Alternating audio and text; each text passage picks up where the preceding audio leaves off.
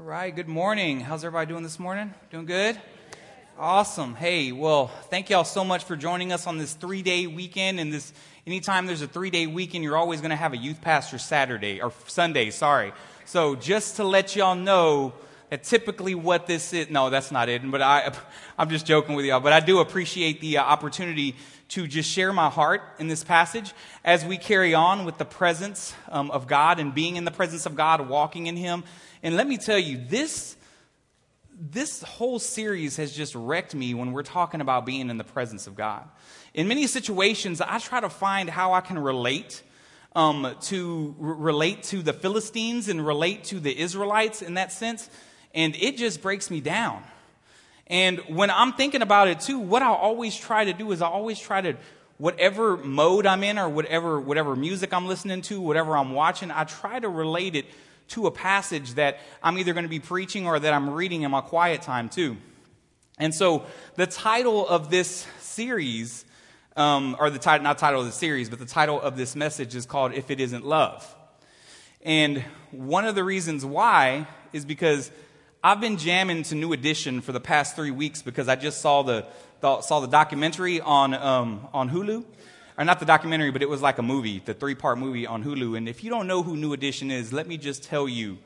They are like so think of One Direction, but back in the day, and they just had rap. They just added like rap and hip hop to their R&B session. It gave birth to a lot of R&B groups like Belle Biv DeVoe. It also Ralph Tresvant, Johnny Gill. All of those kind of came from them, and they were like the pioneers of R&B back in the day. So just to let you know, that's what this is called, because as I was looking at this, as I was looking and thinking of just last week when Justin was talking about Dagon and how the Philistines, what they did, he talked about putting up your idols to Christ, or putting up your idols to God. And what they did is they had Dagon, who had a fish head, and he had it was basically just a statue. And when they captured the Ark of the Covenant, what they did is they put it right there up in front as if it was to worship Dagon. And so I'm reading this, and I'm also reading in 1 Samuel 5 and 6, and I'm like, man, this is Ricky, Bobby, Johnny, Mike. This is everybody in New Edition on the New Edition story. And I'm going to tell you all this because what happened was that there was an action that took place in their lives. Well, there's an action that takes place in the Philistines' lives. And then after that action, what happens is they start appeasing the fans, they start appeasing their management, and then there's no results that comes out of that. And then they start being held accountable to that with everything that they've done. Now, some of us would say that's just any kind of music industry or maybe music artist that is out there right now. Well, yeah, absolutely, but I thought specifically for this one. And I'm going to I'm going to just talk to you a little bit about that, because as we recap in 1 Samuel 5, one of the things that was happening is that the statue was held up, and they brought the Ark of the Covenant there. And when they brought the Ark of the Covenant there, the statue fell down. And of course they start talking, and they're like, wait a minute, what's going on? I don't know what's happening, because remember we said Bob, that was the name of the people back then. Bob was a common name. It wasn't. He was joking. But so Bob looks at the other guy, and they're like, what's happening? So they put him up. And then what happened? And then next thing you know, they go to sleep, they go down again, and then this time he's down in front of the ark, and his hands are severed, and his arms are severed from the body. And when I thought about this, I thought about God's witness. Because this was a specific time when God was specifically putting His witness down to help them understand something. And so if we can, let's open up to Luke 19:37. We're going to be back. So if you can, just open up to Luke 19:37 through 40. We're going to be back in 1 Samuel, though. But I want y'all to hear something. Because what was happening is, it says this is back when Jesus, this is New Testament here. This is when Jesus was walking into the cathedrals. And it says, as he was drawing near, already on the way down to Mount of Olives, the whole multitude of his disciples began to rejoice and praise God with a loud voice for all the mighty works that they had seen, saying, blessed is the King who comes in the name of the Lord. Peace in heaven, glory in the highest. And some of the Pharisees in the crowd said to him, Teacher, rebuke your disciples. Basically, the Pharisees were basically saying, rebuke. Don't say anything. You need to tell them to be quiet because we don't even know if you're the one true God. And then what Jesus does is he answers them. He bucks up to them. He answers them and he says, for those of y'all who don't know, buck up means he's like showing them up. He's like, hey, look, this ain't happening. So he answers, he says, I tell you, if these were silent, the very stones would cry out. The very stones would cry out when that Dagon, that God they made out of what? Stone. That God right there was crying out to God saying, I am not it. Look, Philistines, y'all got it all wrong. I am not it. And things like that were happening within 6 to 7 months. And we're going to go in that when we look at 1 Samuel 6, 1 through 4. But that's what was going on is the rocks, the stones were crying out to God at that point in time. And they didn't understand it. Well, when I was thinking about that, I was thinking about New Edition. Let me explain. Because there's this song that New Edition has that was one of their top hits. And I'm sitting here thinking about the Philistines as they're walking in, seeing all this going on. They're probably confused. And there's a song in that New Edition, it's very confusing for them, for their feelings about this one girl. And they're saying, if it isn't love, why does it hurt so bad? Make me feel so sad inside. Those are the moves. My 2-year-old knows those moves. Okay? And so what I'm thinking is these Philistines are probably sitting here going, if it isn't God, why does this? Because it's true. Because, you see, they're not only dealing with these stones that are worshiping God, but they're also dealing with mice and they're dealing with tumors as well that are taking over their crop. And if the fish head on the stone god that they built up, if that doesn't tell you that they are agriculturally sufficient and that they depend on agriculture in order for that to happen, which was awesome because this is how God loves us and this is how God speaks to us. He spoke to them directly to agriculture as the rocks were crying out. And he does it again later on, and I'm going to talk to you about this here in 1 Samuel 6. So if we can, let's open up to 1 Samuel 6, 1 through 4. This is basically the process. What they are doing is they're going through the processes as we lift things up and God tears them down. There's a process that comes into play where we are to understand who he is. And today I'm going to discuss with you the process of letting those things fall when given glory and honor to worship to one God. Only one God. Let's read here in the word. The ark of the Lord was in the country of the Philistines 7 months. And the Philistines called the priests and diviners and said, what shall we do with the ark of the Lord? Tell us with the ark of the God of Israel, do not send it empty. They said, if you send away the ark of the God of Israel, do not send it empty. Sorry about that. But by all means, return him a guilt offering. Then you will be healed, and it will be known to you by his hand does not turn away from you. And they said, what is the guilt offering that we shall return to him? They answered, 5 golden tumors and 5 golden mice. According to the number of the lords of the Philistines, for the same plague was on all of you and on your lords. And just like Justin was talking about last week, he talks about the specifics of the mice and the tumors that were on their bodies, and then the mice that were kind of infiltrating their crops. And when you see this brings up my first point, is that as they're going to the diviners, as they're going to the priests, it's sometimes when God gets our attention, we seek the advice of the experts and not the anointed. Sometimes when God gets our attention, we seek the advice of the experts as opposed to seeking the advice of the anointed. And what that looks like is that basically looks like us seeing or trying to find like reason for this. And so instead of going to God in prayer, what we do is we go to experts so they can try to figure this out. And so when there is judgment or when there is responsibility that we need to uphold, we'd rather go to experts so they can tell us how to live, so they can tell us what to do. So they can tell us what we need to do in order for this to happen. And when in all actuality, all they needed to do was confess. The Philistines just needed to confess that there is one God. And you see the priests and everybody give them instructions. And when I thought about this, one of the things I thought about is, in growing up in a Latino culture or Latin culture, there's certain superstitions that take place. And I'm finding out that more of these superstitions they just take place in every single culture. It didn't matter.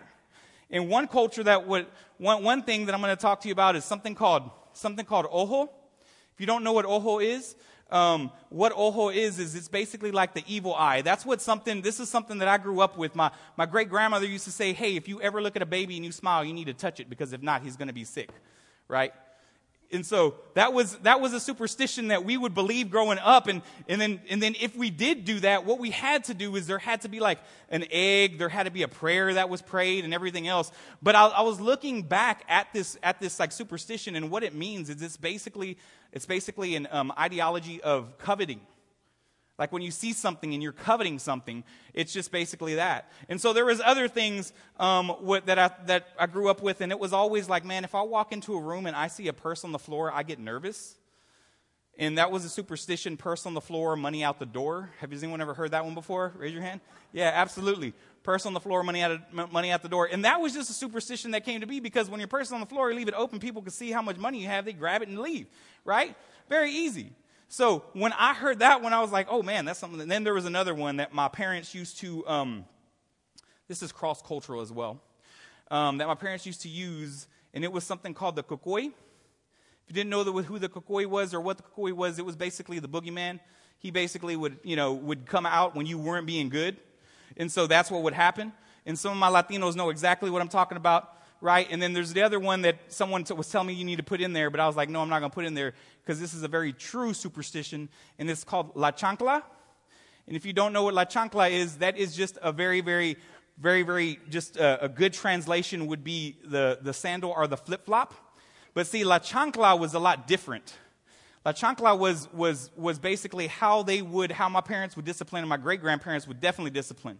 And I'm talking about straight up chancla, flip-flop to hand like motion like this, just straight up when we would be in trouble or do something. And so flip-flop was just a happy way of saying la chancla, but we would do that. But in looking at all this, that was a very true disciplinary action. It was not a superstition at all. Both me and my brothers have experienced la chancla. So, and my kids, I would hate to say, have probably experienced la chancla as well. And that's the thing, is that they don't even know what la chancla means, but when we say we're going to get the chancla, they're like, oh my gosh, I don't know what's going on. But in looking at that and looking at all these superstitions, there's things that have to take place in order for you to really kind of have an appeasement of something. You see, what you have to do this in order for God to forgive you. You have to do this in order for that to happen. And you know, this was Old Testament, so yes, there was a process that was in place, and the priest did give you direction as to what to do and how to do. And you know what the coolest thing about now is? That Jesus Christ has saved us for our sins, so we don't have to do any of that anymore. We don't have to do any of that. All we have to do is accept Him, abide in Him, walk in Him. So that way He can give us direction on how to live our life. But you see, in this case, when the Philistines are going up, they're trying to figure out, okay, what to do, because they've been dealing with this for about 6 to 7 months, and they're not liking it. They're not liking walking around feeling confused, because we know that God is not the God of confusion. He directs our steps. He walks with us. And when we're looking at this, it's almost like the Philistines are just trying to figure out, okay, we don't like all this stuff happening right now, so we need to do something about it. And then the diviners and the priests, they give them certain instructions. And I like how God kind of takes these instructions, and He's looking at the Philistines and He's saying, I love you guys so much. Even though the Israelites were the chosen village and the chosen people, He's looking at the Philistines saying, I love you so much. Those are the chosen people, and they were looking to themselves more than they were looking to me, which is why you have the ark now. But He's saying, I love you so much, and He's speaking to them. But all they were concerned about at that point in time was appeasing him. And so brings me to my next point, where we say appeasement comes from being spiritually ignorant. Appeasement comes from being spiritually ignorant. You see, as we look in 1 Samuel 6, 4 through 12, I'm going to read through it real quick, but I want to let you know that they were focused on appeasing God and not abiding in him. All they wanted to do was appease the God of Israel. And you'll see that that's what the priests kind of call them. So let's read 1 Samuel 6, 4 through 12. And they said, what is the guilt offering that they shall return to him? They answered, 5 golden tumors, 5 golden mice, according to the number of the lords of the Philistines, for the same plague was on all of you and your lords. You must make images of the tumors and images of the mice that ravage the land and give glory to God, said the God of Israel. Notice, they say the God of Israel. This means that those priests and those diviners, what they're looking at is they're saying, hey, the God of Israel. So they're not really necessarily believing in God. They're just saying the God of Israel. And then there's other things that they talk about as well. So carrying on here to in the middle of verse 5, perhaps he will lighten his hand. Perhaps, maybe he will lighten his hand. That's what they're saying. Not really, but maybe he will lighten his hand off of you and your gods and your land. Why should you harden your hearts as the Egyptians and Pharaoh hardened their hearts? After he had dealt severely with them, did they not send the people away and they departed? Now then, take and prepare a new cart and 2 milk cows on which there has never come a yoke, and yoke the cows to the cart. But take their calves home away from them, and take the ark of the Lord and place it on the cart and put it on the box. Put it in a box at its side to the figures of gold, which you are returning to him as a guilt offering. Then send it off and let it go its way and watch. If it goes up on the way to its own land, to Bethshemesh, then it is he who has done us this great harm. But if not, then we shall know that it is not his hands that struck us. It happened to us by coincidence. The men did so and took 2 milk calves and yoked them to the cart and shut up their calves at home. And they put the ark of the Lord on the cart and box with the golden mice and the images of their tumors. And the cows went straight into the direction of Bethshemesh, along one highway, lowing as they went. They turned neither to the right nor the left. And the lords of the Philistines went after them as far as the border of Bethshemesh. Man, that's a lot of instruction. That's why I am so thankful that I can follow my God. I can talk to my God whenever I want to. Because you see, the simple fact that when they're doing this, they're appeasing God. And some of us right now, we're doing the same exact thing. We are appeasing God, or we feel like we're appeasing God, which means that we are sitting here checking off boxes to make sure that we are appeasing God. We're going to make sure we're here on Sunday. We're going to make sure we're here on Wednesday. We're going to make sure that we say our prayers. We're going to make sure that we do all of this. And we're going to fill out the template of a Christian, or our template of Christianity, in order for us to abide, or not necessarily abide, but appease. And we cannot, and if we have accepted Christ and we know it's true and we're following in him, we cannot be spiritually ignorant. We have to understand what it's like. And we have to walk in light of everything else. And I'm going to tell y'all right now, family, and y'all are my family, and I can be nice, with you, but I can also tell it like it is. And you know what? In the same instance, this is something that I also went through as well. Is that just because I'm checking off those boxes, just because I'm doing all of this, it doesn't mean I'm in good soil. Just because we're in a great place of worship, you cannot assume that you are on good soil. And this is coming from a book that I'm reading right now called Crazy Love by Francis Chan. crazy book that will wreck you. I went through the first 4 chapters. I had to start back over because it's just that there's just so much truth in that. And you see, when we're talking about good soil, it makes me think of the sower, the parable of the sower in Luke 8. And I'm going to read that to you. I'm going to read that to you right now. And this is when Jesus was talking he was talking to a crowd of people, and he spoke in a parable so that way they can understand it. And once again, he spoke using agriculture as a means to help them understand where he was coming from. And let's read that here. It says, "And when a great crowd was gathering and people from town after town came to him, he said in the parable, a sower went out to sow his seed, and as he sowed, some fell along the path that were trampled underfoot. And as he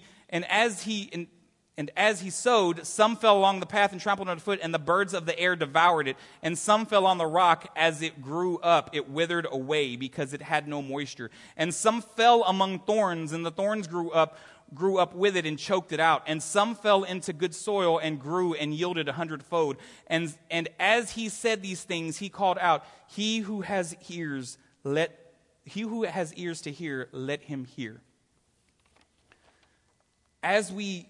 When I'm saying that just because we're in a good place of worship doesn't mean we're on good soil, what I'm talking about is that just because we're in a place of worship doesn't mean that we are truly worshiping the one true God.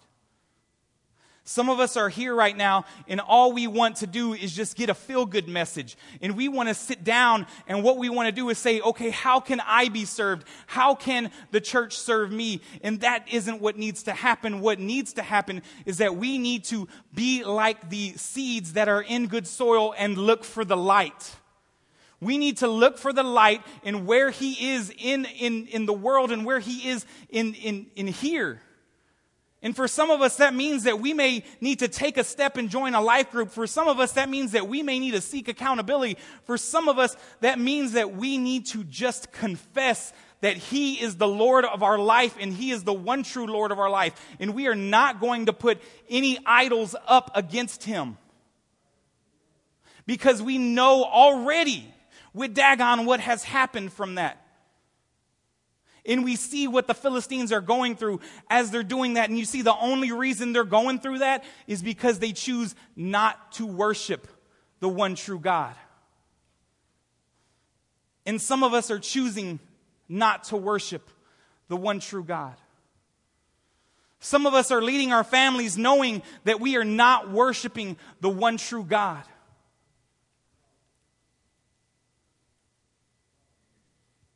But we need to understand that there is a God who loves us. There is a God who, yes, at that point in time, he was not walking the earth, but he was showing people how much he loved them. The Philistines, he showed how much he loved them. He was witnessing to them that entire time. And let me just tell y'all right now that if you see, like I said, they're a village or a people group who are very much well briefed in, or they know exactly about agriculture. As a matter of fact, they made some of the tools that allow us to farm today. They were like the very first John Deere is what it was. That's who the Philistines were, right? And so if we can't relate to that here being in Tennessee, I don't know what we can't relate to, okay? All right? And I want y'all to understand a few things is that when we look in 1 Samuel, going back to 1 Samuel 6, if we're looking here in 10, what specifics that were going on? The men did so. They took 2 milk cows. They yoked them. And once again, these cows have never been yoked. They shut them in a cart and they took their calves away. They took their offspring away. They were milking cows, which means that those offspring needed them. And I don't know if you know anything about cows, and this is something I just found out this week actually, is that when cows are milking, they need to be milked. If they're not milked, they go crazy. They go absolutely crazy. And they put the ark of the Lord on the cart and boxed with the golden mice and the images. So they did all of this, and look what the cows do. And the cows went straight into the direction of Bethshemesh along one highway, lowing as they went. They turned neither to the right nor to the left. And the lords of the Philistines went after them as far as the border of Bethshemesh. God's witness was specifically through exactly the agriculture that they were raised in. He loved them so much that he decided to speak to them. Even though the priest gave them all these instructions on what to do and everything like that, I can just imagine that God was sitting there going, they don't know what they're talking about, but I love you so much, I'm going to show you. You're probably looking at this saying, this ain't going to happen, because we know exactly what happens when you take boys away from their mama, basically. And those cows just went. And the Philistines, I can just imagine them going, if it isn't God, like going, whoa, what's going on? Like, this is true stuff. Like, this is real stuff. I didn't think this was going to happen right now. But here we are, chasing after some cows that I don't know why they're moving or how they're moving in any way, shape, or form, but they're going to the land that we need to go to. And they stopped right at Bethshemesh. And you see, what was going on was that the Philistines took witness to an intentional process that we can't fake, and we can't fake at all when we're held accountable to that. Which brings me up to my next point. In that you see, biblical accountability, it's not superficial. It's in fact intentional. We cannot appease God. We can't just sit there and say, I'm going to do all of this. What we have to do is we have to be held accountable to him. And the Philistines, they took witness of this intentional process, and they decided to go ahead and follow those cows. And that's what I'm saying, is that we can't be fake when we're held accountable. And going into the next part of the verse here, we're going into 13. It says, now the people of Bethshemesh were reaping their wheat harvest in the valley. And when they lifted up the eyes and saw the ark, they rejoiced to see it. The cart came into the field of Joshua of Bethshemesh and stopped there. A great stone was there, and they split up the wood of the cart and offered the cows as burnt offerings to the Lord. And the Levites took down the ark of the Lord and the box that was beside it. And you see, this is where the Philistines are going, oh, it's the Levites that have to do this. It's the Levites that have to take down the ark. It's the Levites that can touch it. And once again, this is the intentional process that they have to understand, in which the golden figures set them upon the great stone, and the men of Bethshemesh offered burnt offerings and sacrifices on the day of the Lord. And when the 5 lords of the Philistines saw it, they returned that day to Ekron. The Philistines who saw this intentional process decided to return to Ekron. And anytime they go back to their village, they're going to bring something back. This is how much God loved them once again. You know, it wasn't a fact that they were trying to escape and they were like, look, man, we know what to do now. We know how to take care of our place. We're going to go ahead and stay here. No. They decided to go. So as opposed to appeasing themselves, or maybe even appeasing God, saying, we're going to stay here with the Israelites because we just need to be appeased in this along with the Israelites, who are God's chosen people, and they know exactly how to party. They know how to do things the right way. And what they did was they said, no. You are going to go back to Ekron because you need to talk to your people and tell them that He is the one true God, and we need to start worshiping like that. Let's not think about anything else. And that's what we need to do as well, family. We need to worship God like there is nothing else. Amen. That's a cry of worship.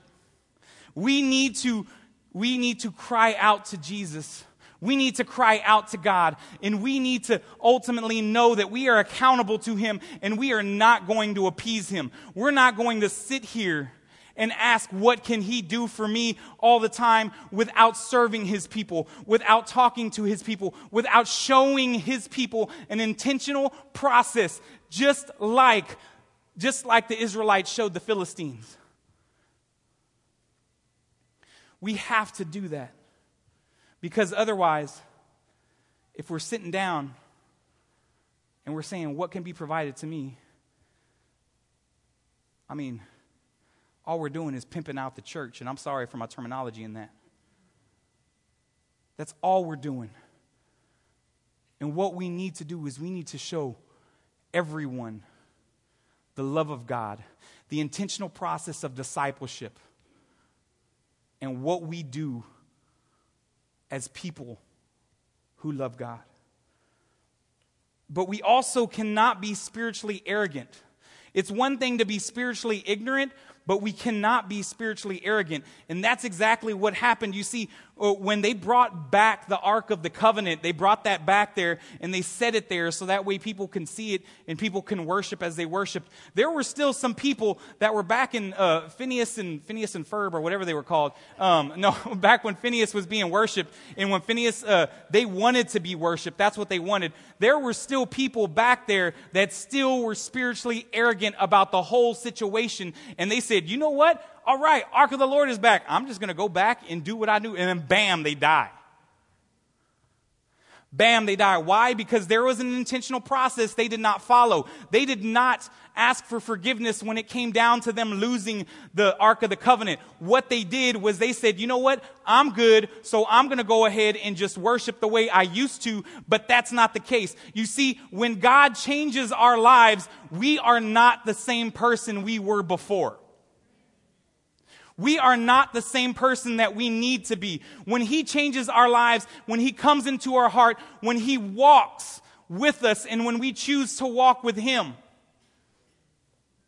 things change. Things happen. We are no longer sitting down saying, how can the church serve me? We are now saying, I am going to walk with people of the church, hurting people in the church, people who are losing things in the church, loved ones who are being lost in the church. I am going to walk with them. I am going to pray for them. I'm not going to sit there and just put a hand over their shoulder and say, oh, let's just pray, and then you be silent. No, you are physically literally going to walk with them in prayer and talk with them, so that way you can walk with them just as brothers and sisters of Christ do. That is modernized, that is talked about in Acts 2:42. We are to walk with each other. We are to encourage each other. We are to befriend each other, so that way we know what's going on. And we show you the love of Christ like no one else. And in 19, we see that He struck some of the men of Bethshemesh because they looked upon the ark of the Lord. He struck 70 men of them, and the people mourned because the Lord had struck the people with a great blow. And the men of Bethshemesh said, who is able to stand before the Lord, this holy God? And whom shall He go up away from us? So they sent messengers to the inhabitants. And when I'm seeing this, that's when we know that there has to be change. If we have things on our heart, if we have things in our mind that are not of God, we can't just keep them there. We can't just keep them there. We got to give them to God. And you see, it's modeled that way in Paul's letters to the Ephesians. It says in 4:25, therefore, having put away falsehood, let each one of you speak the truth with his neighbor, for we are members of one another. We are members of one another. Let's not take all of this stuff that we have inside and then put a big fake smile on it when we come to church and say, oh, everything's fine. But instead, let's surrender it to God. My next point, being accountable leads to surrender, not entitlement. You see, these the old Israelites that were coming up thinking they can just worship the way they want to worship and that's it. They felt entitled to the Ark of the Covenant. They felt that just because they have done some things in order to appease God, they felt that they could just go up there and just bam, that's it. But they find out that they go up there and they die. And some of us, We have an entitled notion. I had an entitled emotion in me too. And it wasn't until I surrendered everything to God that I understood where that was coming from. And you see, the Philistines, they surrendered their gold. They surrendered their livestock. They even surrendered their livestock from their children. Their capture, they surrendered their capture as well, the Ark of the Covenant. And they witnessed entitlement from the spiritually arrogant. And one thing that makes me think about, one thing that when I see that, it makes me think of is that the sandbar faith. And we cannot have a sandbar faith. And if you don't know what a sandbar is, it's when you look at the ocean and then the further you go, we automatically think it's deep. But then there's this little thing called a sandbar where you can kind of pop up and it looks like you're walking on water almost. So it looks like you're like Jesus all the way out there, like, 50 yards.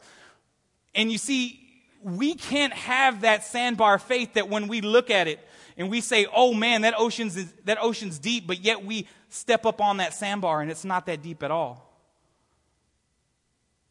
Some of these Israelites, that's what they had. As a matter of fact, if we're following along with this series, we know that's exactly what Justin was talking about. They had that shallow faith.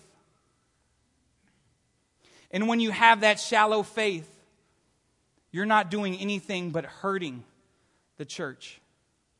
Because there has to be a surrender that has to take place, family. There has to be things that we have to put up to God so that we can be accountable to Him.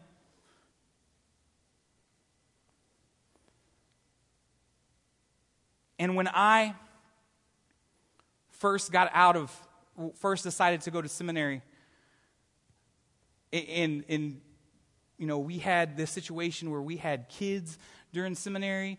I mean, I was working a full-time job. I was working part-time as well. And when I graduated, that's kind of where I was. I was spiritually arrogant. Because I graduated and said, you know what? I'm going to have this awesome job. I'm going to have this awesome student ministry. I'm going to have this amazing thing. And this was back in 2010, when I graduated. And I was like, man, God, you are going to bless me. I know you're going to do this. But 2 months after I graduated from seminary, I lost my full-time job. I picked up a job working at the Y right down the street. Have continuing education degree, and I'm scanning people in at the Y, making $8 an hour. 2 kids at the time.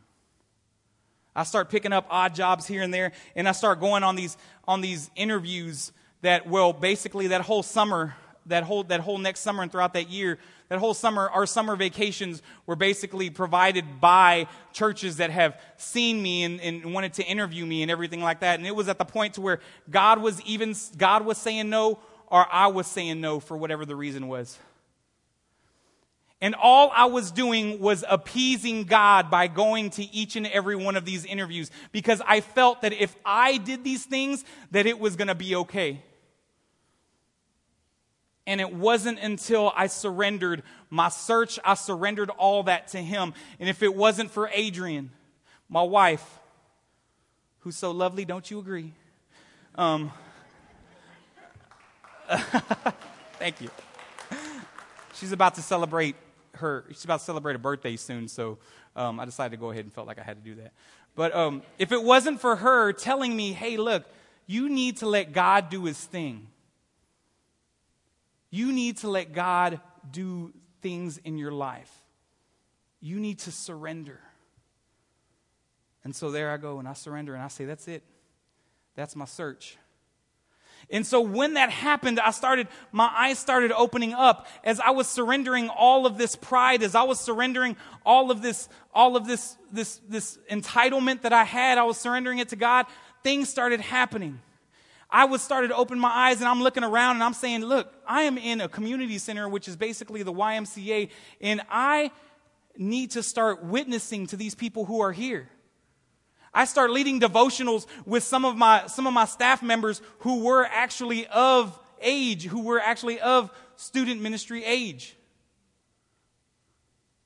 And then I get a call later on, and I get to meet with our very own campus pastor, Scott.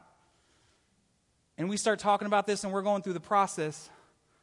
And I visited here, and I'm like, I just don't know, because throughout that time, God has blessed me with an amazing job, and I still work there today. It's at HarperCollins Christian Publishing.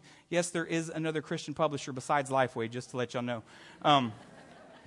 And God was continuously showing me what he was doing, especially when you consult a church that interviewed you and told you that you didn't have enough experience, but then you wind up consulting them. Isn't that funny? And then throughout this process, I'm just broken. Because shortly after that, Scott and I are going through this interview process, and we're saying, and I'm just like, wow, I don't know what's going on. I don't know what's happening. And then, of course, Adrian, my rock, the biggest cheerleader I have, she tells me, do you understand that throughout the time that you lost your job and everything was happening, that God was setting you up for this community for the longest time? I've got to meet some people. When I walked in here the very first time, just kind of incognito, kind of checking it out, I saw so many friendly faces that I knew from the Y. Some of my students were actually a part of that as well. And when I thought about that, I said, man, God got my attention. And as I chose to appease him, I surrendered so I can be accountable to him. So as the band makes their way up, in conclusion, I just want to give you this. When God gets our attention, we can either appease him or we can be accountable to him. We can either show God that we just want to do the bare minimum, or we can surrender and be accountable to him. There's no time to be lukewarm. There's just time to be walking with Christ right here and now. And some of us have some surrenders, some things that we need surrendering. And at this point in time, as the band plays, I want you to surrender that. We need you to surrender that. If you are going to be a part of God's army and you're going to walk in him, you need to surrender things at the altar today. If that means that you come up here and pray, that's fine. If that means that you confess by simply just writing it down on an oak card and pinning it on the crosses, that's amazing. If you feel the need to worship as you've already made a covenant with God and you've already said he is the Lord of your life, and you feel that you need to go and take the Lord's Supper, by all means do that. But what are we going to surrender? And don't make it a false little surrender. Make it a true surrender that we know that God has taken over your life. Because some of us here, we're not ready to surrender all this. We're not ready to surrender ourselves to a life group. Some of us are not ready to surrender ourselves to an accountability partner. Some of us are not ready to surrender to Christ. Some of us here aren't even ready to surrender to just follow through with believers' baptism. The cool thing about that is that we got 7 of our students that are ready to do that next week.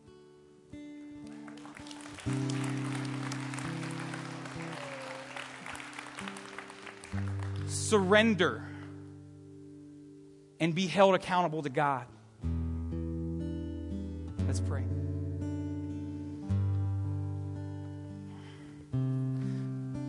God, as many things are happening within the ministries here at the fellowship, I ask that you be with us today. That some of us right now are having a hard time surrendering. But let's make it happen today, God. Through you, we know it can happen. Asking all of this. In Jesus' name we pray.